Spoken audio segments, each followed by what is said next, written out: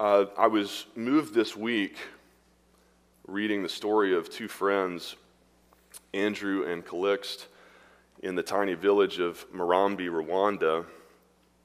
These men work side by side every day together in the coffee fields there. Their families share meals together. They even co-pastor the village church together. Andrew preaches and Calixt leads music. But what makes their story so remarkable is that 27 years ago, Calixt murdered half of Andrew's family. In 1994, when genocide broke out in Rwanda for 100 bloody days, Andrew managed to hide his ethnic minority Tutsi wife, but he could not save her family, and Calixt led a gang of Hutu neighbors who slaughtered her parents, siblings, cousins, along with half the village.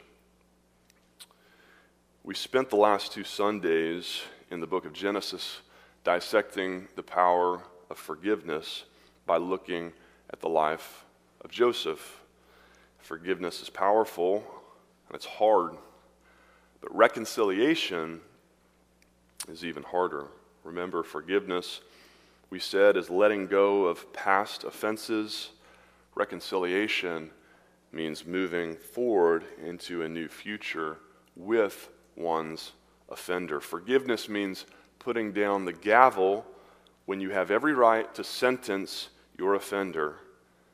But reconciliation means not just putting down the gavel, but taking off your judicial robes and leaving the courtroom arm in arm and taking your offender out for lunch. It takes power to forgive. It takes supernatural power to reconcile. You'd be hard-pressed to find a single word that epitomizes the gospel, the good news of the Christian faith, better than the word reconciliation. Reconciliation means to bring into harmony or agreement, to restore, to win over to friendliness. Ephesians 2 reminds us that you were dead in the trespasses and sins in which you once walked, following the course of this world, following Satan, by nature children of wrath, enemies of God.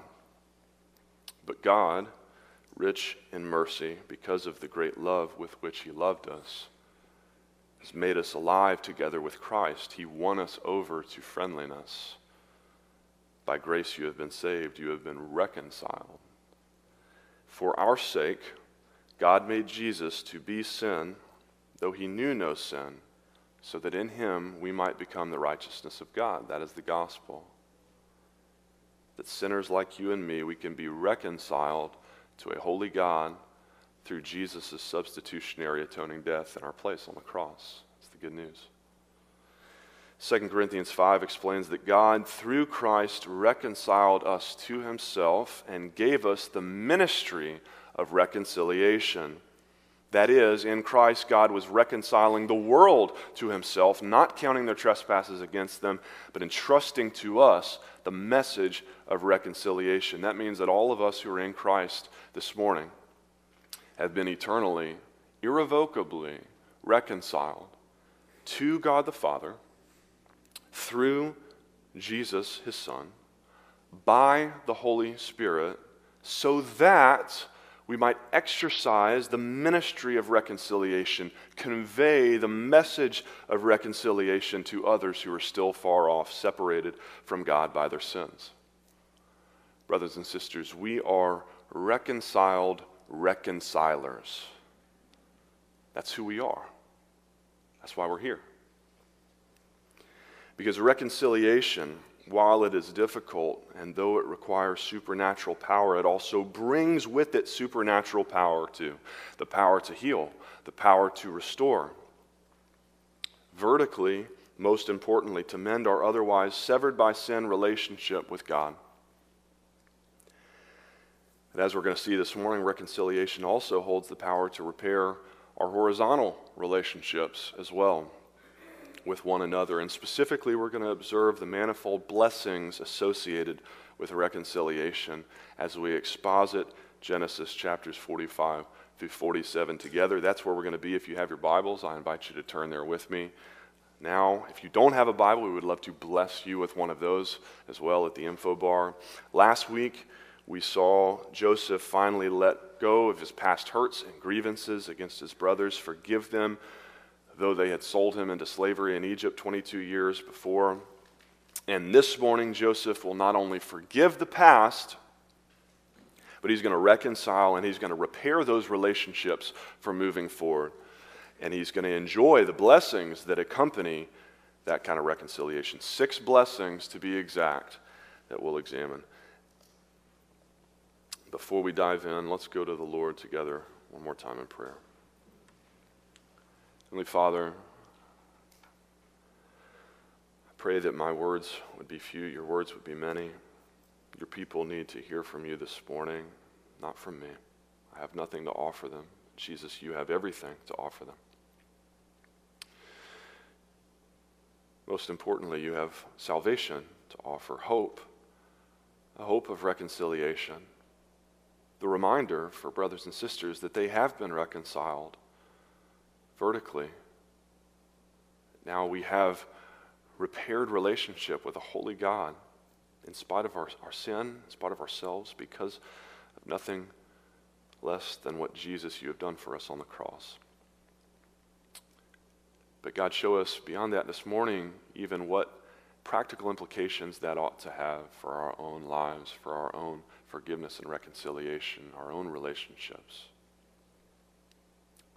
Would you convict us? Would you challenge us? Would you encourage and empower us for a deeper relationship with you and with others, for our good and for your glory? Jesus, we pray in your name. Amen. Number 1. First blessing that accompanies reconciliation is the blessing of affluence. Affluence, wealth, prosperity.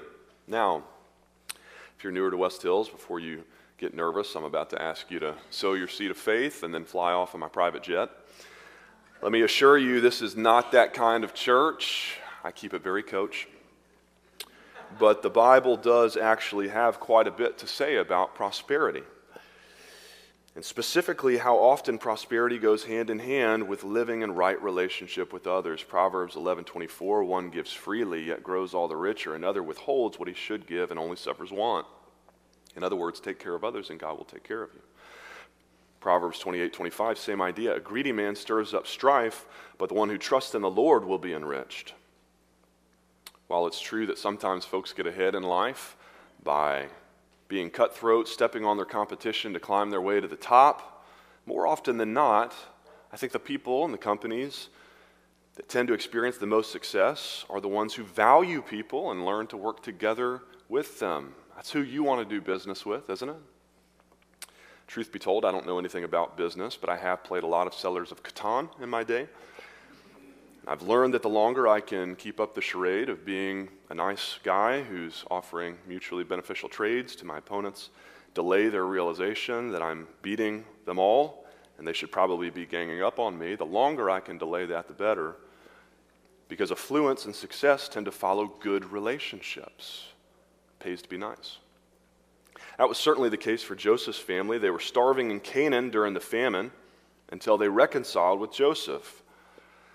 We pick the story back up in chapter 45, verse 16.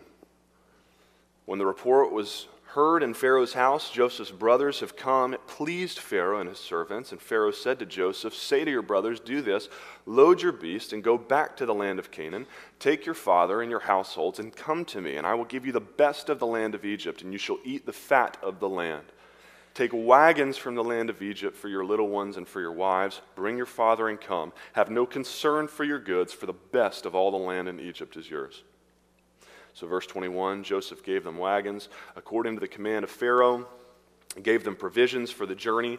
To each and all of them he gave a change of clothes, but to Benjamin he gave 300 shekels of silver and 5 changes of clothes. To his father he sent as follows: 10 donkeys loaded with all the good things of Egypt, and 10 female donkeys loaded with grain, bread, and provisions for his father on the journey. Like I said, sometimes it pays to be nice. to reconcile, to live in good relationship with others, especially when that other is number 2 in command of the most affluent nation, the only nation with any food left in the region. That is a guy you want on your side. And Joseph is. He is now not only forgiven the past, he is advocating for his family. Flip ahead with me to chapter 46 now. We're going to jump around just a bit this morning, tracing these 6 blessings thematically. Chapter 46, verse 31. Joseph said, I will go up and tell Pharaoh and will say to him, my brothers and my father's household who are in the land of Canaan have come to me, and the men are shepherds, in order that you may dwell in the land of Goshen. Goshen was located on the northeastern edge of the Nile River Delta. Even amidst famine and drought, this would have remained the most fertile and grazable land for livestock. It was prime real estate if you were a shepherd. So chapter 47 now, Joseph's family went, and they said to Pharaoh, we have come to sojourn in the land. Please let your servants dwell in the land of Goshen. Verse 5, then Pharaoh said to Joseph, the land of Egypt is before you. Settle your father and your brothers in the best of the land. Let them settle in the land of Goshen. And not only that, listen, if you know any able men among them, put them in charge of my livestock. Not only does Joseph's family secure the best real estate in all of Egypt, but they get put directly in charge of the personal livestock of Pharaoh himself. Why? Because they know a guy. They got friends in high places. Really, they knew him all along. They just needed to recognize it was Joseph and be reconciled to him. Last section of chapter 47, verses 13 through 28. We're not going to read it, but suffice it to say, not only did Joseph's family prosper through their renewed relationship with him, but guess what? So did Pharaoh. Chapter 47 describes how savvy businessman Joseph used the famine to acquire for Pharaoh all the money in Egypt, all the livestock in Egypt, all the land in Egypt, and finally, the indentured servitude of all the people of Egypt. Man, you thought our government was getting too big, too much centralized power. Pharaoh owned it all, and it's all because of Joseph. And so verse 27 concludes, thus Israel settled in the land of Egypt, in the land of Goshen, and they gained possessions in it and were fruitful and multiplied greatly. It is good to make friends, to be reconciled, especially with those whom God has blessed. If you are struggling financially this morning, I'm not going to tell you to give your last widow's mite to the church, pray on the poor like the Pharisees did. But I would encourage you to go find a friend like Joseph. Proverbs 19:4 says, wealth brings many new friends. Any lottery winners out there? Friends, very extended family, 5th cousins thrice removed, coming out of the woodworks. It's amazing how much reconciliation a lottery can spark. But on the other side of the coin, if God has blessed you financially, it's so that you can be a blessing to others. 1 Timothy 6 exhorts us, as for the rich in this present age, they are to do good, to be rich in good works, to be generous and ready to share. Church is a great vehicle for that. We take cash, check, credit, Venmo, Bitcoin. Mark, do we take Bitcoin yet? We'll make it work. Give generously. Reconciliation, number 2, produces the blessing of accord. Accord means proper relationship, harmony, agreement. Back to chapter 45, verse 24, we hear when Joseph sent his brothers away back home to Canaan to bring his father Jacob, as they departed, he said to them, do not quarrel on the way. Now remember, a few weeks ago, we talked about the 4 different ways to interpret any passage of Scripture. A past practical reading of this verse would simply reveal that Joseph cared deeply about maintaining harmony between his brothers now. Now that he has been reconciled with them, he says, look, we're going to turn over a new leaf as a family. We're going to put behind us no more sibling rivalry, no more backbiting and animosity. Can't we all just get along? But I also want to remind you here about the prophetic dimension to the story as well. Jesus said all Scripture points us to him. And so this story foreshadows Jesus. He is the better Joseph. And so think about it. Who does that make Joseph's brothers? The sinners who desperately needed his mercy and grace. That's us, right? We are the brothers. You and me. Brothers and sisters of our forgiving, reconciling Savior. And so I love the practical takeaway for us here. If you read it as an analogy, here's Joseph, the Christ figure, saying, hey, now that we're reconciled, I am sending you out, but while you're away from me, until you all stand before me once again one day, I want you to remain unified. No divisiveness. Don't quarrel. Do you remember Jesus' last prayer in the upper room before he went to the cross? What did he pray for his followers? That they may be what? One. Father, even as we are one, I and them and you and me, that they may become perfectly one, so that the world may know that you sent me, church. Did you know that our unity is the strongest testimony? It's the single greatest witness that you and I have collectively in this fallen world.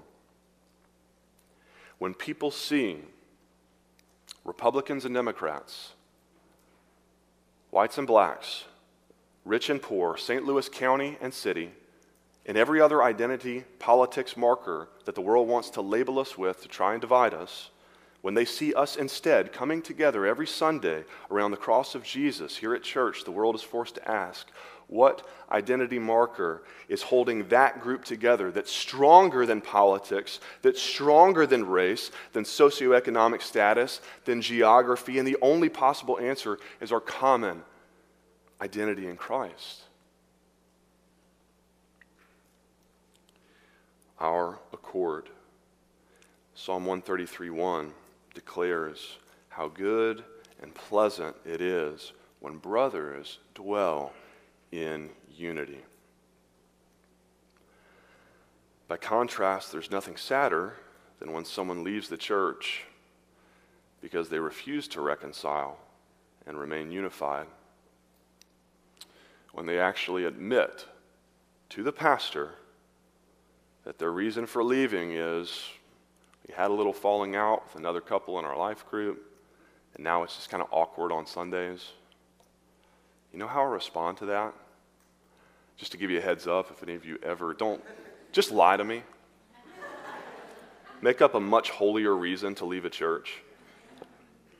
I ask, so when you have an argument with your spouse, your parents, your kids, is your solution to just go find another family? Because that's how the Bible refers to us. A spiritual family. That's what the church is supposed to be. Or do they not have sinners at the new church you're going to move to?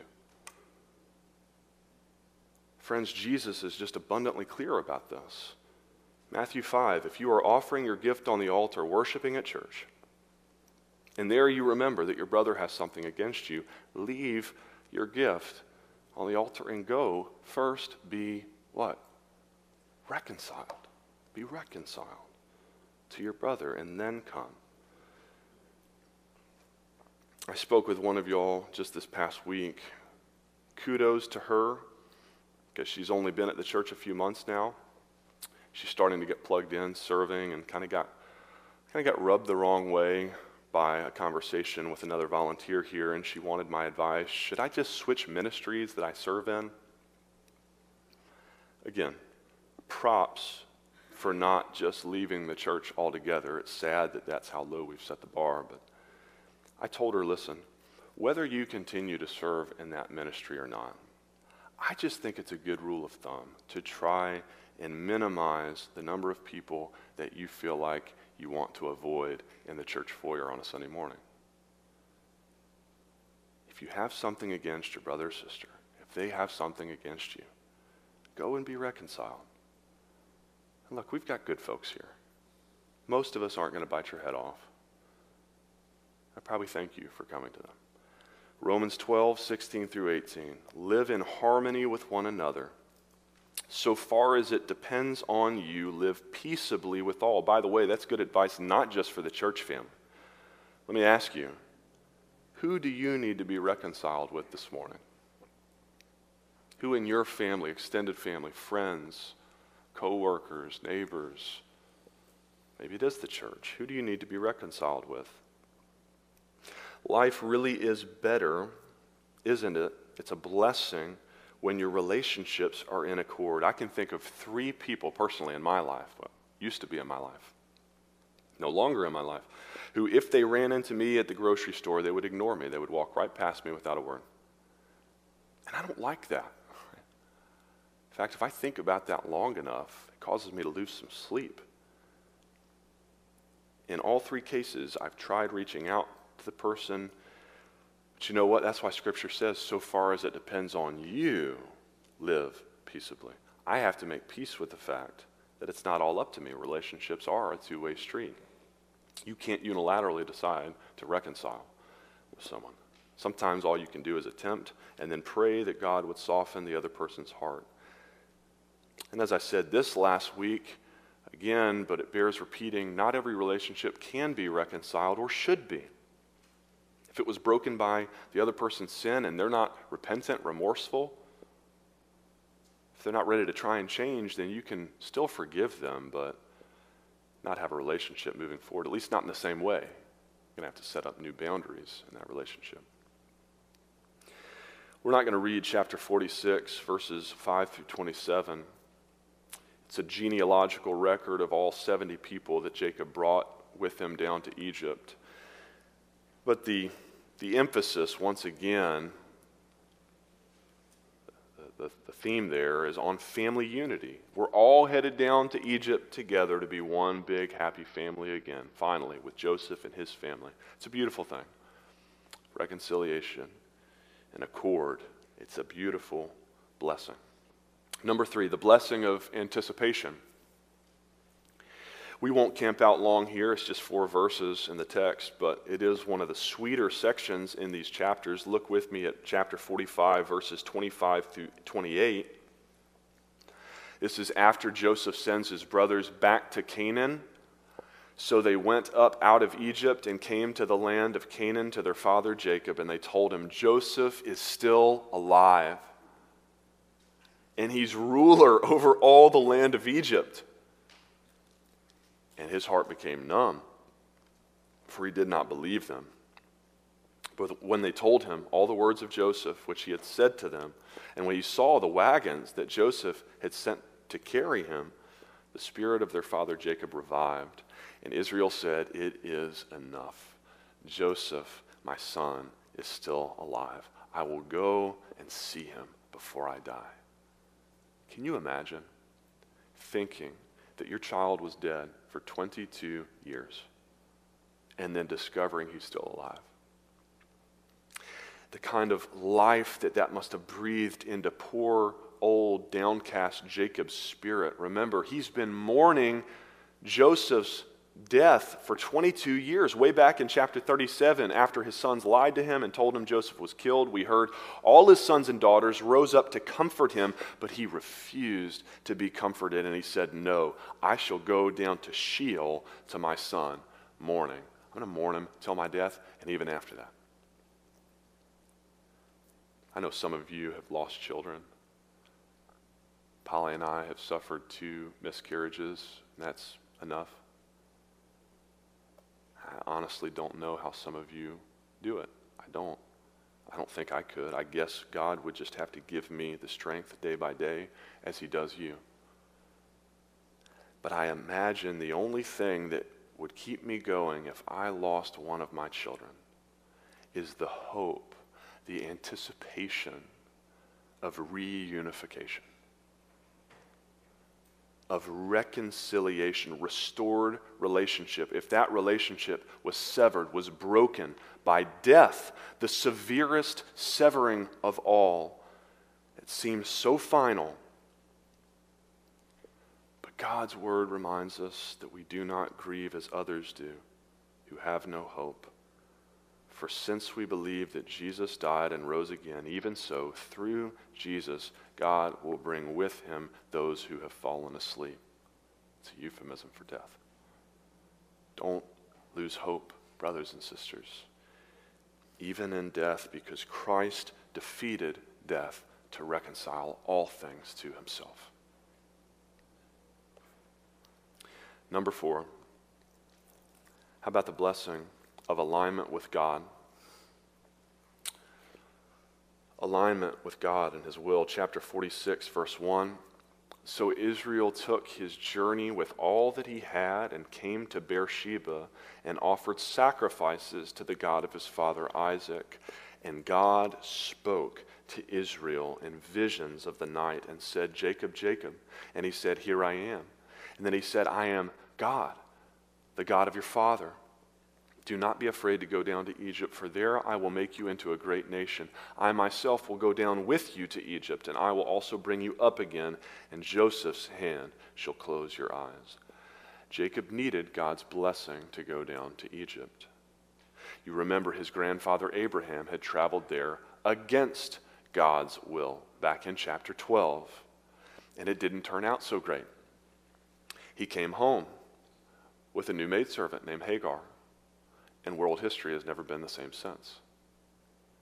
Ishmael, her son, would father the nation of Islam. And so Jacob wants to know that his journey is in alignment with God's will for his life. And I think it's significant here. This is the first time that God has spoken to Jacob in over 30 years. You know, sometimes you read through the Bible, and it just seems like God is just constantly talking to people all the time. Why don't I hear God's voice? Well, because we're covering 2,000 years of Old Testament history, right? In a few chapters. 30 years of silence. God hasn't said a word to Jacob. But God honors Jacob's desire here to seek the Lord's will for his life. And moreover, God honors his desire to be reunited with his son Joseph, because God loves reconciliation. Reconciliation may not always be God's will for you, for every relationship. But until that becomes really clear, it sure seems like it is God's default desire for his people. Matthew 18:15, if your brother sins against you, go and tell him his fault. If he listens to you, you have gained your brother. Luke 17:3, if your brother sins, rebuke him, and if he repents, forgive him. 1 Corinthians 7:10, a wife should be reconciled to her husband. Matthew 5:23, be reconciled to your brother. Colossians 3:13, forgive each other as the Lord has forgiven you. Time and time again, God calls us not to hold grudges, but rather to move toward one another, because our God didn't hold our sin against us, but moved toward us in the person of Jesus. And more often than not, that is his will for us, reconciliation. Number 5, reconciliation leads to the blessing of affection. The blessing of affection. Again, just a few short verses here, but it's kind of the climax of the whole passage. Chapter 46, verses 29 and 30. Then Joseph prepared his chariot and went up to meet Israel, his father, in Goshen. He presented himself to him, 22-year reunion in the making, and fell on his neck and wept on his neck a good long while. Israel said to Joseph, now let me die, since I have seen your face, and I know that you are still alive. Finally, I can die in peace. Actually, Israel won't die for another 17 years after this. But now, unlike most 130-year-olds out there, Jacob's last 17 years will be the happiest of his life because of his great affection for his son, Joseph. A few years ago, I had a big falling out with my sister, so big that she told me she never wanted to speak to me again. And for a few months, she didn't. I actually asked for y'all's prayers from the pulpit, and I still thank those of y'all who were at the church back then and who prayed, because over time, God softened her heart toward me. And when we did eventually reconcile, our relationship became twice as strong, as close as before. Because there's something special that happens when you see someone else at their very worst and you realize, I still want a relationship with you. Like the real you, warts and all. That's how much I love you. But you know what? I also love you enough to call you on your mess, on your sin. And I'm going to hope that you can still love me enough to listen to the difficult things that I have to say to you, even if you don't like them, even if you don't agree with them. I hope that you love me enough to want to reconcile and move toward one another again. And I really believe that you can only love someone to the extent that you know them. And like it or not, you really get to know someone through conflict, don't you? And if you are blessed enough to come out the other side reconciled, then in my experience, that relationship is usually strengthened. You usually grow in affection for one another by working through strife together. It's a beautiful thing when God allows it, empowers it. Lastly, number 6, reconciliation offers us the blessing of assignment from God. Assignment from God. What in the world does that mean? Is this just another bad forced pastoral alliteration? I couldn't bring myself to ruin the A pattern, affluence, accord, anticipation, alignment, affection, assignment. Chapter 47, verses 7 through 10. Then Joseph brought in Jacob his father and stood him before Pharaoh, and Jacob blessed Pharaoh. And Pharaoh said to Jacob, how many are the days of the years of your life? And Jacob answered to Pharaoh, the days of the years of my sojourning are 130 years. Few and evil have been the days of the years of my life. They haven't even attained to the days of the years of the life of my fathers and the days of their sojourning. So Jacob blessed Pharaoh and went out from the presence of Pharaoh. What in the world is going on here? This is God's fulfilling through Jacob of his promise, God's assignment, his calling to Jacob's grandfather Abraham from all the way back in Genesis chapter 12. Do you remember what God promised Abraham in Genesis 12? God had covenanted to make Abraham a blessing so that in you all the families of the earth shall be blessed. Now think about it. So far, there hasn't been a whole lot of blessing of foreigners, of outsiders going on in the book of Genesis. Abraham was a curse to the Pharaoh that he encountered in Egypt. Later in chapter 12, he wasn't so much help to Sodom and Gomorrah.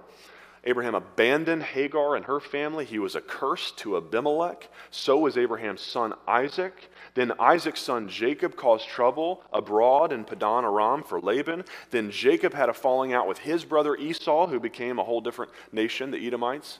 And then Jacob's sons, Simeon and Levi, remember they slaughtered an entire village of foreigners at Shechem. So far, this chosen family is supposed to be a blessing to all the nations. Not so much. But here for the first time in the book of Genesis, just 3 chapters from the end, better late than never, Jacob blesses Pharaoh. And don't miss this either. Hebrews chapter 7, verse 7 explains that the inferior is always blessed by the superior. In other words, you've got poor, hungry, decrepit old Jacob here, the shepherd. Chapter 46, verse 34 told us that shepherds were an abomination to the Egyptians. Here is this starving, detestable old man, Jacob, blessing the most powerful man in the world, Pharaoh. How? It's simple. Because Jacob knows God. Jacob knows God. And the blessing of a relationship with God is better than any other worldly blessing that Pharaoh might claim.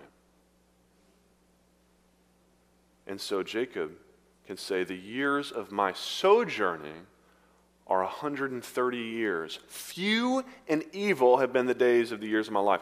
Sojourning, it seems like after 130 years you might consider putting down roots. But Jacob is subtly hinting here to Pharaoh that great truth from Hebrews 13:14, that I have no lasting city here, but I seek a city that is to come. Pharaoh, if you think 130 years is a long time, that ain't nothing compared to the eternity that lies ahead of me. If you think that 12 sons, dozens of grandkids, more livestock than I can count, the best of the land of Goshen, if you think that's the good life, Pharaoh, that is evil compared to the blessings that lie in store for me. Jacob is humble bragging about how amazingly faithful his God has been and will continue to be for all eternity for him. But here's the thing. How did he even get an audience with Pharaoh to witness to him in the first place? Reconciliation. Reconciliation. Do you realize the only reason that Jesus has left us here on earth, Christians, is to witness to others? It's the only reason. It's our assignment. For the few evil days that God leaves us here in a fallen world. Everything else that you do all throughout your life, worshiping God, growing in your knowledge and love for Him, building your Christian relationships, you will be able to do all of that even more gloriously in heaven one day. The only thing you won't be able to do in heaven is invite dead people to a saving knowledge of Jesus Christ. And so you and I need to ask ourselves this morning, have I let broken, estranged relationships get in the way of completing my assignment from God? You can't tell a sister who you don't talk to about Jesus. You can't show a stepfather who you refuse to visit the love of Jesus. Met with one of you last week, shared her testimony of forgiving and reconciling her husband of decades who had cheated on her and lied to her with her best friend. Forgiving and reconciling him and her, that relationship. Why? Who does such a thing? Someone who gets it. Who gets the assignment. That I might be, clearly they are living out of step with God's will. I might be the only Christian who's able to get through and witness to this person. That's supernatural power to reconcile. Listen, all of these blessings, all 6 of these are now ours eternally in Christ. Affluence, we are now co-heirs with Christ. Paul tells us, to all the riches in heaven, 1 Corinthians 3:21, all things are yours, Accord, we now experience harmonious relationship with Almighty God because Jesus made peace by the blood of his cross, Colossians 1:20. Romans 5 says, while we were enemies, we were reconciled to God by the death of his Son. Therefore, we have peace with God through our Lord Jesus Christ. That's accord. Anticipation, because of Christ, we now get to wait for, get to hope for life eternal in paradise with him one day. According to his great mercy, he has caused us to be born again to a living hope through the resurrection of Jesus Christ from the dead, 1 Peter 1.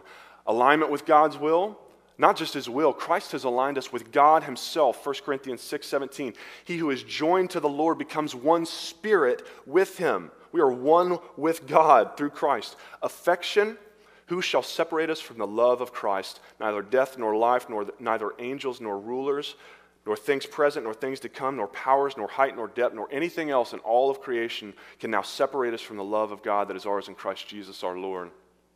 Assignment, God, through Christ, reconciled us to himself and gave us the ministry of reconciliation.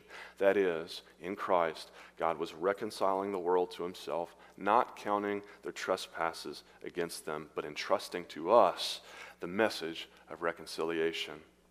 So, brother and sister, let me ask you in closing, will you be a reconciled reconciler this week? Will you embrace your God-given assignment this week, the ministry and the message of reconciliation that you have been entrusted with? How will they call on him in whom they have not believed? And how are they to believe in him of whom they've never heard? And how are they to hear without someone preaching? And how are you going to preach if the relationship is broken? Let's pray.